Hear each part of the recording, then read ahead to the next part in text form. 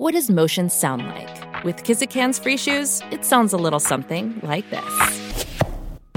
Experience the magic of motion. Get a free pair of socks with your first order at kizik.com/socks.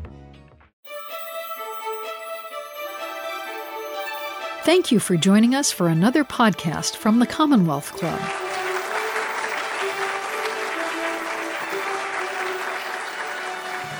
Welcome, everybody, to the Commonwealth Club.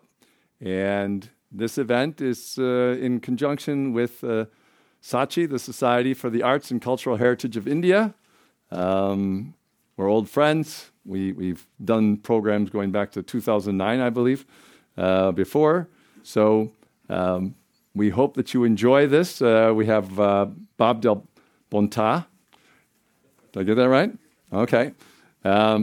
Who is a scholar in this field. We did a program here for Humanities West, another organization that I do stuff for, which was on the Taj Mahal that had Catherine Asher beamed in from Minnesota, and somebody that Bob has worked with before.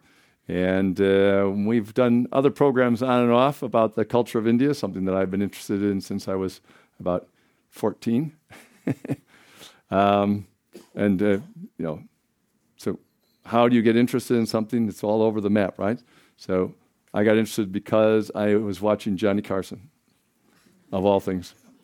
So who can place my age and what might have happened on Johnny Carson when I was in 1967? The great George, well, almost very close. Well, so why was George Harrison interested? Right, and he learned to play the sitar and everything. That's correct.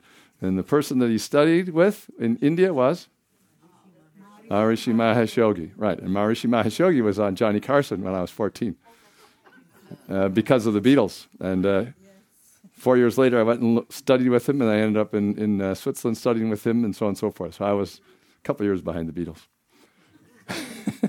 But anyway, it's the weirdest thing that that can get you started on almost anything.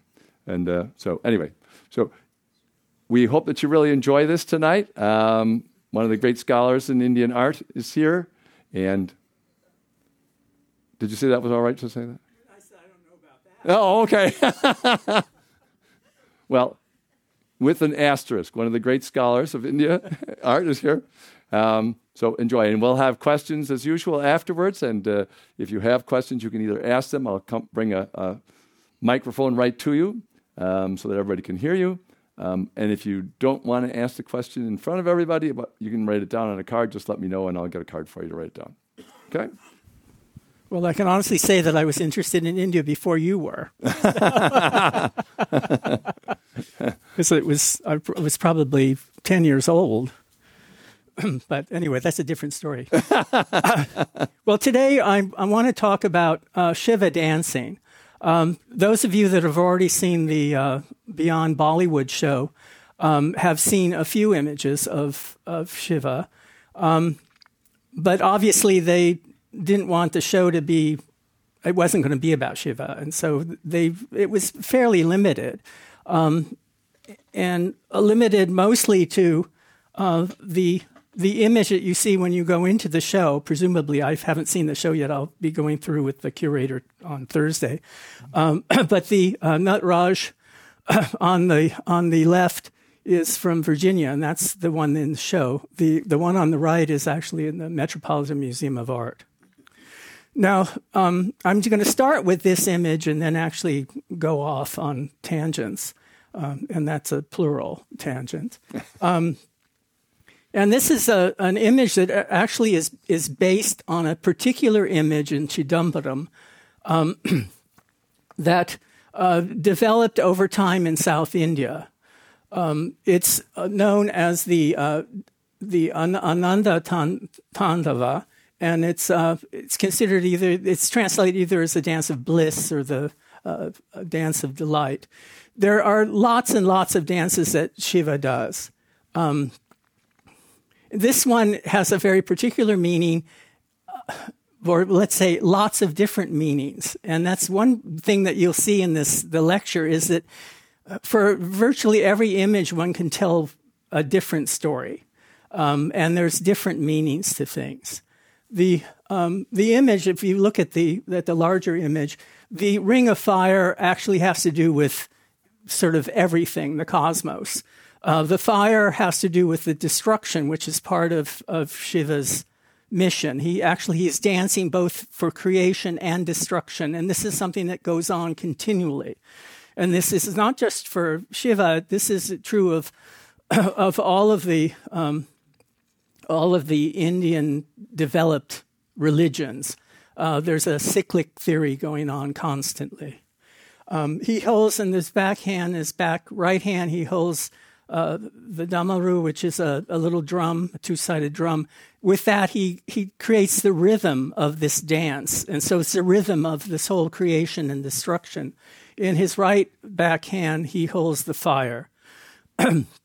His right front hand is an abhaya mudra, which is one of reassurance. And his leg actually, and his hand and his leg in the front are actually basically letting you then come and witness this thing. There's other things going on. The hair that going out actually has to do with the descent of the Ganges. And in this image, we interpret that as sort of goodness coming down from the heavens. He also, we'll just see, he also is standing on a dwarf. And he's not the only image of Shiva that does that. There's an image called Dakshinamurti, which is the form in the south that he's really related to. It's a teaching position. But the point is that both of them actually face south. The Chidambaram image faces south, which is peculiar. Most images will be facing east. And a few, death rituals and stuff will face west. But south is something that probably relates to the fact that this is specifically a southern iconography. If you find it in the north, they're very late and they're just copying this whole tradition. But it's Dakshinamurti is extremely important, and I've brought in a couple of calendar prints because I'm very fond of them. And it gives you a sense of the people at the feet of Shiva worshiping him and listening to, in the case of Dakshinamurti, listening to his sermons, and in the case of Nataraj, it's you're witnessing this creation and destruction. Now the dwarf is actually he's usually interpreted as a dwarf of ignorance or delusion, and so Shiva in both situations is sort of keeping him at bay for the sake of mankind. And the dwarf actually shows up with Shiva in a number of different iconographies. On the right, we see Yamantaka, which means the end of Yama, and then Yama is the god of death. And again, there's a dwarf-like figure. But in this case, you would interpret it not as ignorance, but as death. And at the same time, Yama is also considered Kala, so he's time as well. So it's putting an end to time. If you look to the different Puranas, all the different tales, there are tons of variations of virtually all of these tales. Some coming up the variations are quite dramatic. Now, another aspect of the Shiva Nataraj that you don't pick up on immediately is the fact that the Shiva is actually male and female. And it relates to a form of Shiva called Ardhanarishvara, which actually means the God, Ishvara, that is not half woman, but he's also woman. The point is that it's not a complete dichotomy. The point is that he is actually both.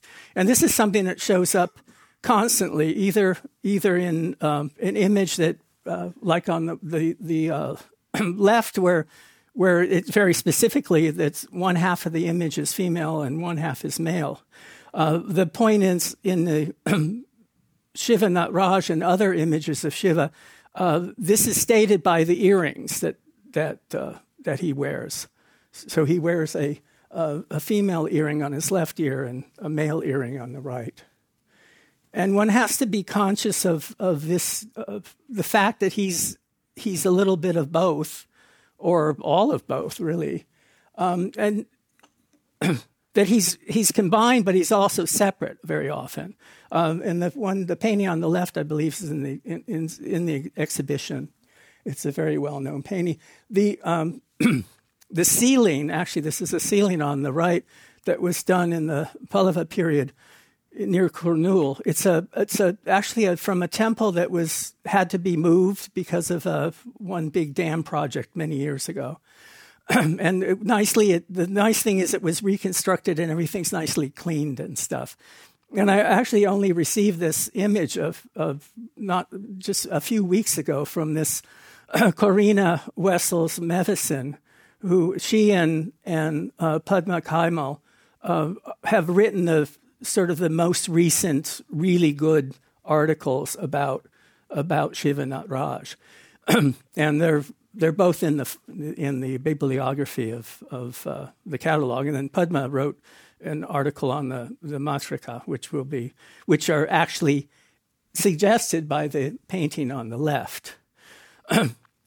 Shiva very often has to kill demons, and he tends to dance when he does that. And I mean, various other gods and goddesses do that as well. And we'll be seeing an iconography with him that's a very, very prominent one, where the matrikas, the mothers, who are created by Kali, actually help him out.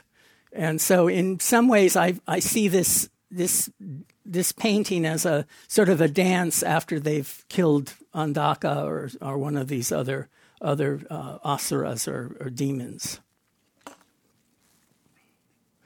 I just wanted to bring it. I think this is a great sculpture, and we'll be coming back to it for other reasons in a bit. But you see Shiva dancing, obviously, is much larger. Kali is on to his right, dancing as well. And probably Parvati, one of the names for his consort, is there with a small child. Perhaps it's Skanda, their one of their children. Perhaps not. Now, one can't see the actual original, it's not the original, but the specific Natraj at Chidambaram. One can't visit it. I presume if you're high and Brahmin, you can. Or you've handed over enough bakshish for the Brahmins at the temple. But there's lots and lots of copies of it, and then they're placed into temples or in subsidiary shrines. This painting here on the left is actually painted at Madurai, which is, of course, one of the other very important temples in South India. And it's actually painted on, when you face it, you're facing south. So you're actually facing Chidambaram itself. And what's interesting about it is that he's not dancing alone. And presumably at Chidambaram, he doesn't dance alone. Presumably there is also a small Kali image that dances with him. And so, you can hardly make it out in this, on the left, but I blew it up. So you realize that she's there as well. And so the idea of him, this thing is going to fall off. The idea of him, of Kali being an intrinsic part of Shiva is a sort of a constant. Whether she's going to be active like she is as Kali, or she'll be passive as Uma or Parvati or one of the other names that his consort goes by. Now, leading up to the Natraj image, the iconography, there's a whole series of sculptures in the south of Shiva dancing. Usually he's only lifting his legs a bit. The image on the right, I think, is from Ellora, one of the many caves, the Shaivite caves at Ellora. And it's very similar to what we see farther south. So this is like maybe 100 years or 200 years later than the one on the left. One of the few other images of Shiva in the exhibition is this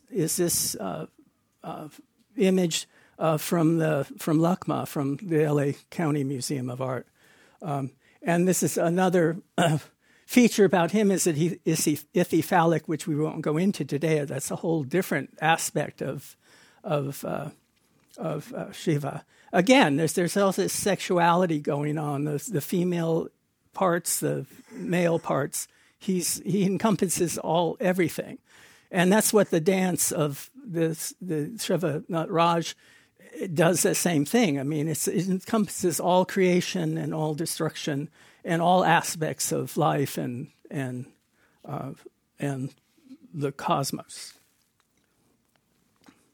The images that are often discussed that have his leg getting higher are the image on the left from a much damaged image from Elephanta in the Bay of Bengal, the Bay of Bombay, where you can see the leg is lifted more than what we see on the right. The right image is probably my favorite dancing Shiva from the caves of Badami. That's a Chalukya image. I mean, it just has great life, and I mean, Indians were the best sculptors in the world. Don't tell Michelangelo that, but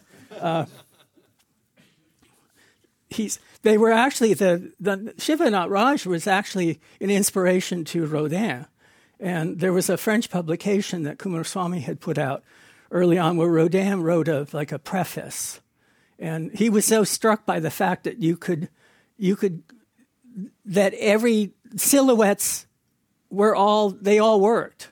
You didn't have to have just a front, so that from all angles he felt that it was a sublime work of art, and so he was then working, trying to follow that tradition in his own work. So here you can see that the leg is lifting. Now he dances everywhere. And often he dances with other people. This is a cave, one of the subsidiary caves at the big cave site of Ellora, where he's actually dancing. On the left, we see him on one side of a long gallery, and on the right, we see this skeletal figure.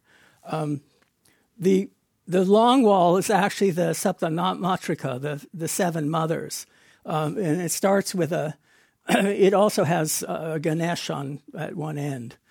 And so Shiva is always constant. And the seven mothers, of course, are all emanations of Kali or Chandi or whatever you want to call her. There's a million names for all of these gods. Now, I find the skeletal figure peculiar, and I wonder whether it could be either Kala or Yama in relating to the fact that Shiva has put an end to both time and death. But at the same time, there will be seen a character in just a bit that would be a skeletal figure dancing. Here, this figure doesn't quite dance, but it's an interesting combination. And the point is that many of these iconographies from this period are really difficult to completely figure out, and a lot of scholars have either been very fanciful or less fanciful in trying to figure them out. And I'm actually only started thinking about this skeletal figure quite recently, like getting ready for this lecture. But it's an interesting combination. Now, Shiva also very often dances when he kills demons. And obviously that I would think that's from glee or whatever. He works himself up to a frenzy. I don't know. I mean, he's not taking hashish or anything. But And one of those is when he kills Andakasur. And Andakasur, this is on the left. Andakasur is an interesting character because I checked, I think there were 7 different Purans, and the stories are all a little different. But the one that Stella Kramish had picked up on when she did her Manifestations of Shiva exhibit, which was one of the great exhibits ever done in this country, or worldwide, I would think. She picked the one where Andaka is actually considered Shiva's and Parvati's son. And the way and the point is that Shiva and Parvati, we always talk about 2 sons, Skanda or Kartikeya, whatever we want to call him, and Ganesh. But neither of them are really their children. I mean, they don't procreate. These children appear, either from the sweat of Parvati's body or whatever. In this case, Andaka actually appears because Shiva was meditating, and Parvati went behind him and thought, oh, I'm going to scare him. And she covered his eyes, all 3 of them. And it made her hands sweat. And the sweat then hit the ground. And this grotesque blind creature showed up, who then became Andakasur. Ultimately, he was the cousin of a very famous, ultimately he was raised by one of the great demons in Vaishnava iconography. The Vishnu killed 2 great demons early on. And he was raised by that figure. And then he fell in love when he saw Parvati, not knowing that it was basically his mother. So he then started fighting with the gods, eating all of the gods, and Shiva then had to try to kill him, and he actually put him on his trident and lifted him up. But as he bled, the drops of blood all turned into little Andakas. And so the matrika, this is when the 7 mothers, or probably more mothers in this case because there's so much blood, they all had to come and then eat up the blood to keep these. I mean, this is true in Greek mythology as well. You have these blood turning into terrible demons or dinosaurs or whatever.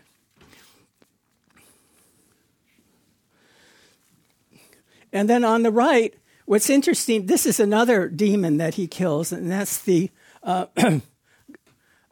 Gajasur. And this is a demon that turned himself into an elephant and was rampaging around and, again, trying to kill all the gods, etc.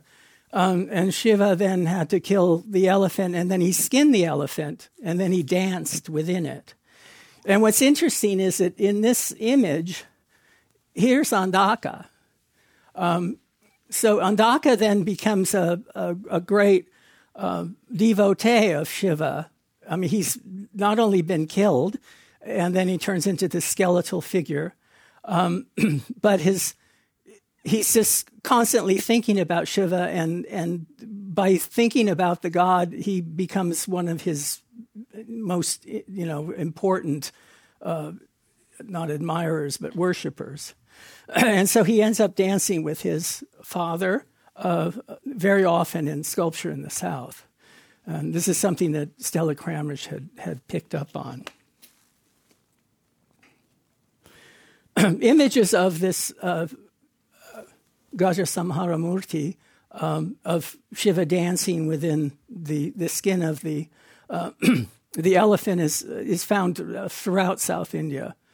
You find it in painting. This is a painting that actually is in the Asian Art Museum. And there's other interesting paintings of what we call company school. These paintings were actually done for European travelers to India, often in albums. And we find a great number of these. And there's also some fabulous bronzes of this subject. It's one of my favorite iconographies.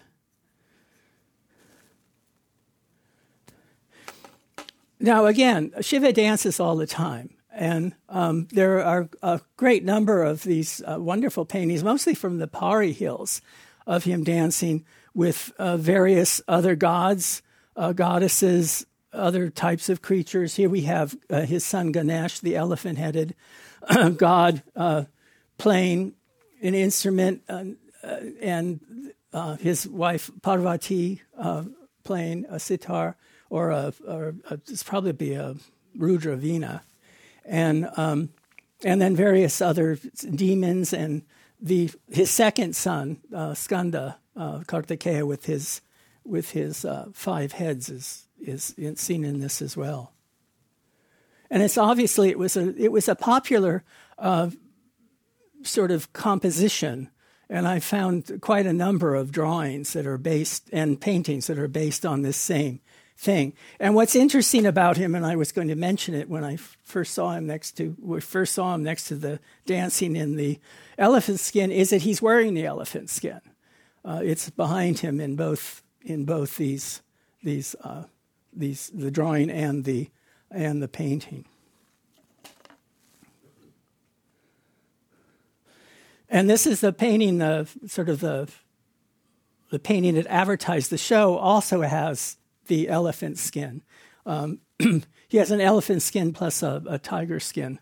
And you often see him, and you see rishis often sitting on animal skins, tigers or leopards or whatever, which seems it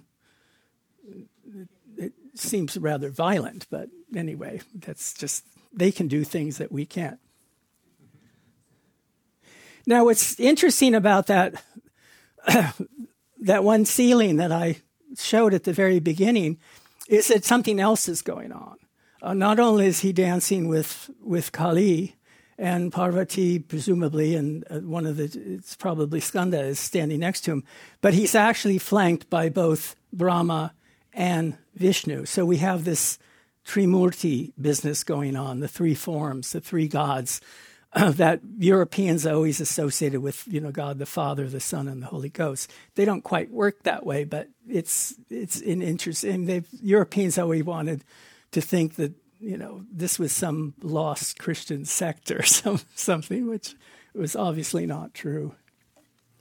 But it's very, very common to see them together. This is a large cloth painting that was done in Andhra Pradesh, again in the south, probably in the early 60s, when this tradition of kalamkari was sort of revitalized by the All India Handicrafts Board.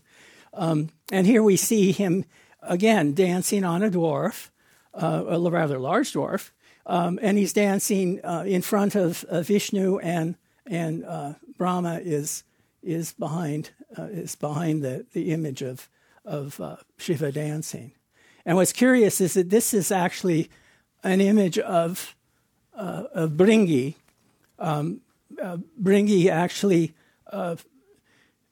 after falling in love with his mother and then getting killed by, as Andaka, he then tried to circumambulate the god, circumambulate Shiva, but Parvati kept getting in the way. And so he turned himself into a bee, and he flew around his head, and Parvati was always getting in the way, and he kept falling down. And so Shiva gave him a 3rd leg so that he wouldn't fall down. And it's great. It's not an iconography you see a lot, but it's one that I'm very fond of because, it's better than having a cane. And the thing about this Trinity, if we want to call it, the Trimurti, that is, again, it's a reference all the way back to another important iconography. And again, it's an important iconography in the South India. And that's the Lingodbhava Murti, it's one of the early tales of creation when, if you know the story that Vishnu sleeps on the serpent in the sea of milk between creations, right after destruction. He sleeps there for 1,000 years, and then creation starts. But he doesn't do the creation. A lotus grows out of his navel, and Brahma gets his hands, rolls up his sleeves and creates the world. Well, at one point, they were fighting over who really created the world. I created the lotus, so I created the world. And that's when a very large linga showed up, a phallic symbol. And Vishnu took the form of Varaha, of the boar, and he dived down into the ocean. And Brahma then took his form as the Hansa, as the goose, and flew up. And neither of them could find the end, the top or the bottom. So then when they met, all of a sudden, ta-da, Shiva showed up. And so in many ways, these references are all in the back of your mind. If you know this story, you've heard it as a child, at least if you grew up in the right environment. I mean, it took me, I was probably 13 when I first read about it. But anyway, it's so that when you look at the iconographies, there's much more there than meets the eye. And Shiva dances. He doesn't just dance in that one position that we know as Natraj or Natesha, which is usually pretty simple. There's actually 108 dance poses known as Karana, and they're enumerated in the Natya Shastra. And on the left, they have a conglomerate of, I guess, some modern bronze maker has, made one of each, trying to sell them all. And so this is something I found on the internet with so many of them. And what's interesting is that Chidambaram, the 108 Karanas are actually sculpted. They're not sculpted with Shiva dancing. They're actually female forms on the whole. And this is just one. They're in the eastern Gopuram, the gateway to Chidambaram. They have the 108 poses that are known. And this Shiva does all of them, and presumably this is taken from I again found this on the internet. Thank God for the internet. And presumably there was some manual with him dancing all of these different forms.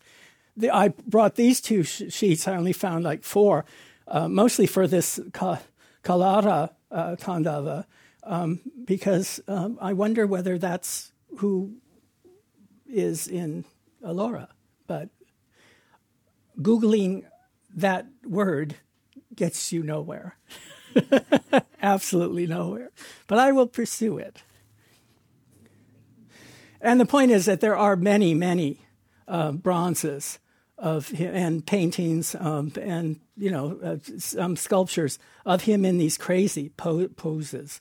In fact, when we bought our house in Tucson, Arizona, 4 or 5 years ago, the people that lived in the house were rather, I call them vacuum collectors. They just bought everything, and they actually had Shiva bronze with his leg up in the air, one leg up in the air in their living room. It was grotesque, but it's, these are much nicer than that. But it was, such a crazy thing to find in Arizona. It would be crazy to find in San Francisco, let alone Arizona. Now I'll just end with I think I'm ending a little series of these. When Shiva actually is not just dancing when he is ready to kill a demon, or after he kills a demon, or out of sheer glee, he also dances for specific worshipers.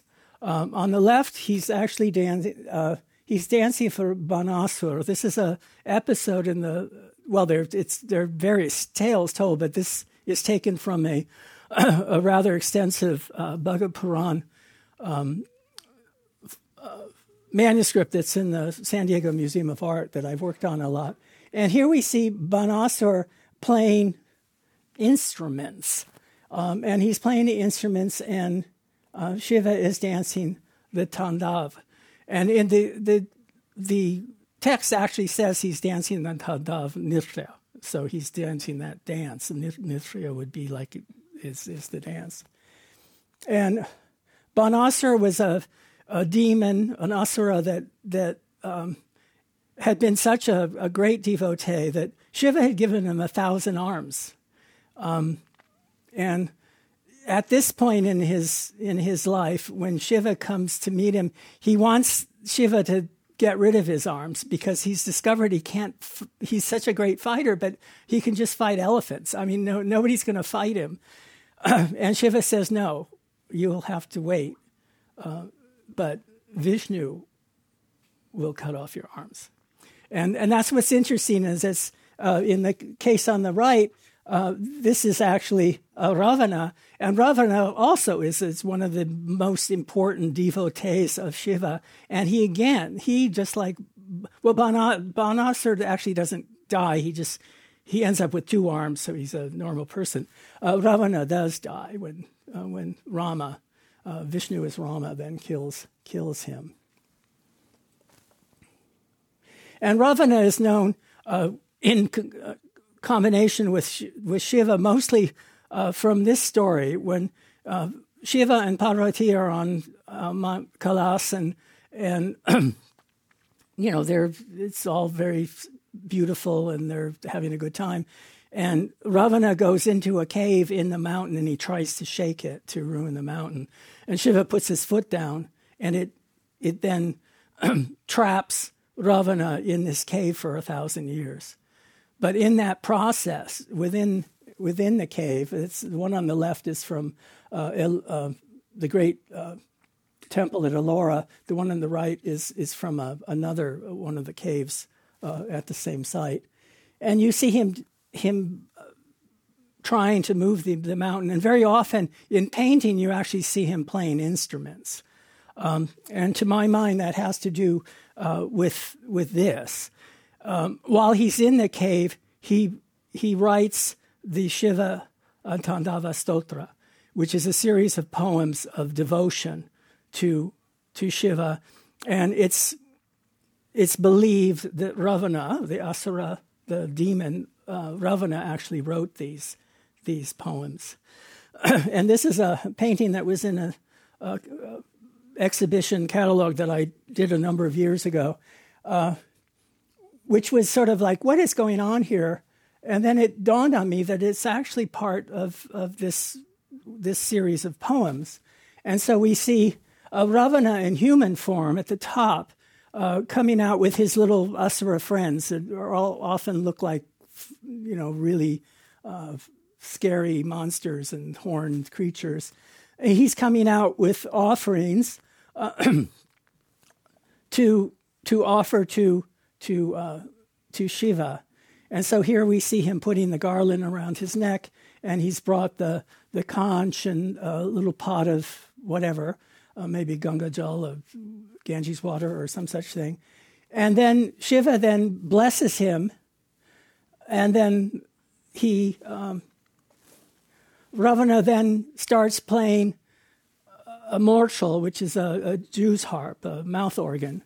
He plays that, and Shiva then dances. Again, using the damaru, the drum, to set up the rhythm, and then Parvati then dances with him.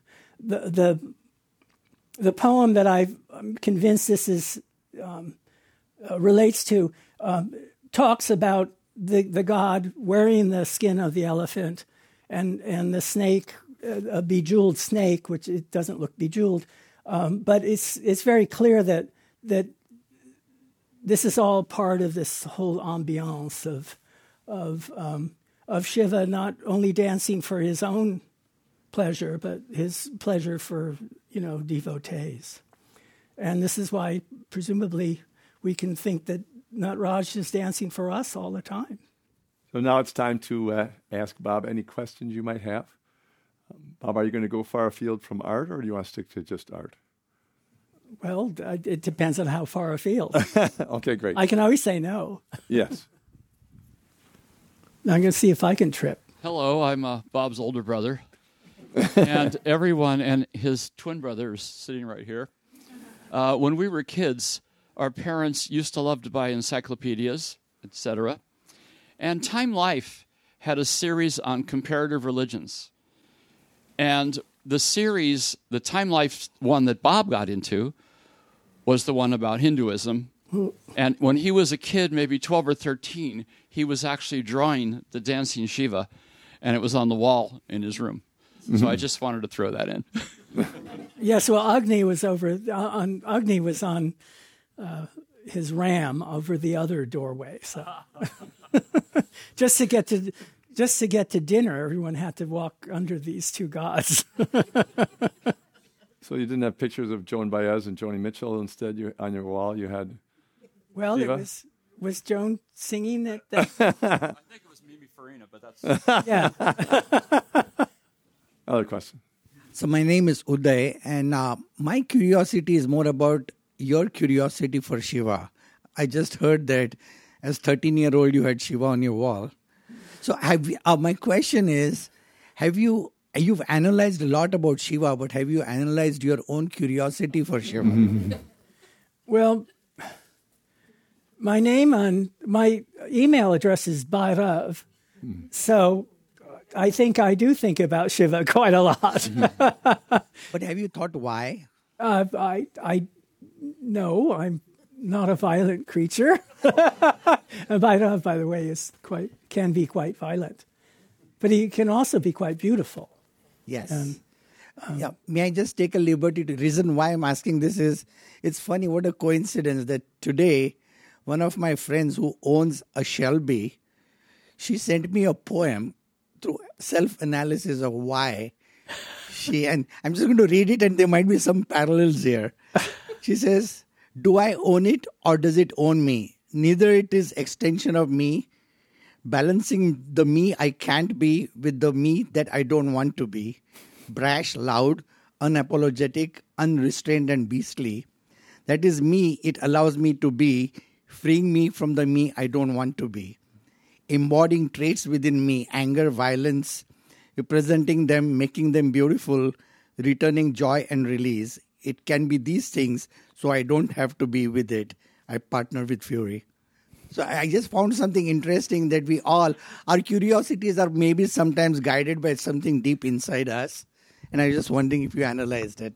Well, it Thank could you. be, but I mean, the fact that fully a third of my work has been done on Jain iconography and art, it seems far afield, especially from Bhairav.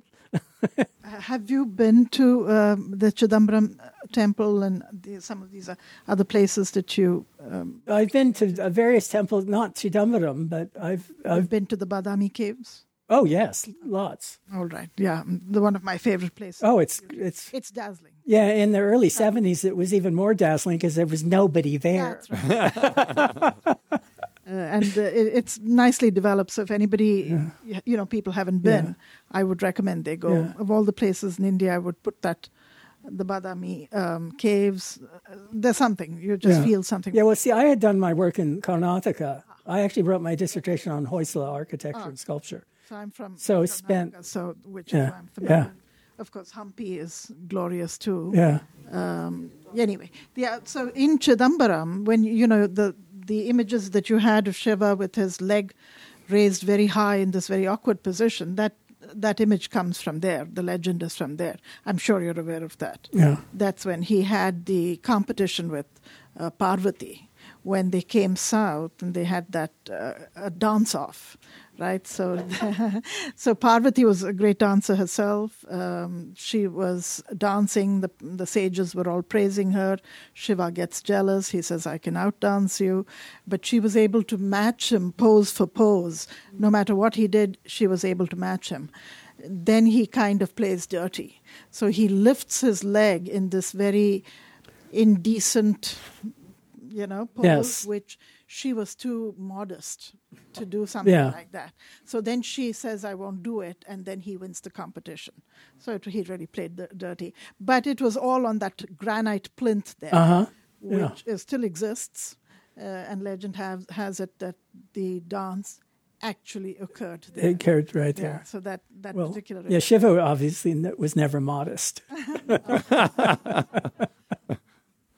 They're saying it was the Fred Astaire and Ginger Rogers of 3,000 years ago. So you touched upon the theme of recreation. So I'm still not clear which creation has priority. Is it Brahma's creation or Shiva's destruction and recreation cycle? How do they fall into place? They don't. It all depends on who you're talking to and who's the devotee of whom. Because there's an article of mine coming out on Indic cyclic, whatever. I forget how it's a funny one of these more rhyming titles. It was for a conference that was online out of the University of Bonn in Germany on the origins of mankind. And I was able to find early versions, even Vedic versions of different Prajapati doing the creation, and before these gods got separated out. And what's most interesting is that in some of the stories, like specifically the story of the Lingo Bhavamurti of the big phallus showing up, and Vishnu takes credit for being in the center. I mean, they're vying for priority over the, and it just depends. I mean, if you want to follow one or the other. As a Jain, it doesn't exist. So, I mean, there is no creator. So it just, things exist. They get better, and they get worse, and then they get better, and they get worse. There's no pralaya. There's no fiery destruction that you find in both Hinduism and Buddhism. There's a time when fewer people are alive and they're sort of deformed, but they never cease to exist. Whereas in both Hinduism and Buddhism, they do. They're no longer there. So we are looking at the Shiva Nataraj image very closely these days after, with the exhibition at the Asian Art Museum. And you touched upon, what Rodin mentioned and how this image is so dynamic. So looking at that very dynamic aspect of Shiva with the flame of destruction and the drum of creation and the whole simultaneity of that whole process that the Nataraj image shows, that simultaneously there's creation, simultaneously there's destruction. So looking at, apart from all these cycles that Brahma created, and we are talking about, God knows, eons and eons of time. So do you interpret that image that at every moment is filled with creation and every moment is filled with destruction, and they go through all these long cycles, but every minute or every moment there is a new cycle being created, both of creation and destruction? Is that something? I'll buy that. Yeah. No, I mean, what is time? Yeah. We talk about huge numbers. And these aren't 1,000 years. These are 1,000 years of Brahma. And so how many millions of years is that? And why can't it just happen? Yes, sir.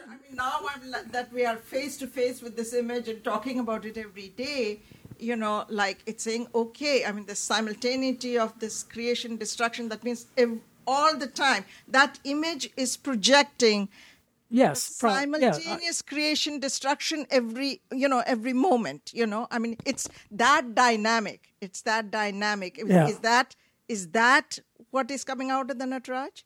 I believe so. I haven't really thought about it that way, but I know that he represents, he depicts both those things. And so why can't it happen? Yeah, happen. It's happening in front of your eyes. Yeah. Hi. The images were so lovely. Thank you. I wanted to ask a couple of questions about two of the images. One is the skeletal dancing Shiva. And in the background, there are these floral motifs. Did you see them? They're very distinct. Do you know what they represent? No, I don't. Okay. And the other one was of the 108 Karanas from a bronze guild. Did you say that somebody had made all the 108? Well, presumably. They're all there. I don't know whether somebody photograph them or... Okay. No, it shows up, that one image shows up quite often on the internet. I see. And I couldn't find the actual source. Not that I was going to order 108 images. I was just wondering if it's a particular guild. There's something written in the middle of it. So yeah. Okay. Thank you. Could you explain why they use 108 as a number? It's the ultimate, and it's a number that means infinity. It's used in all of the religions in India. Right. I grew up as a Jain. Okay. So my question is, how did Shiva came to be represented with the Shivling? Well, that's an Indo-European thing. I mean, the phallus is always, it's essential to Indo-European religious thought. It's a creative member. I mean, often we say that it's creative energy gives rise to creative thought. I mean, it does a million different things, but it's an aniconic form, which has a certain panache to it. I mean, granted, we've gotten away from the full aniconic quality of Buddhist art, but it just is. So there's not any time in history when this happened, or No, I mean, we find it from day one. I mean, you find it in Indus Valley civilization, which of course isn't Indo-European, but that's a separate issue.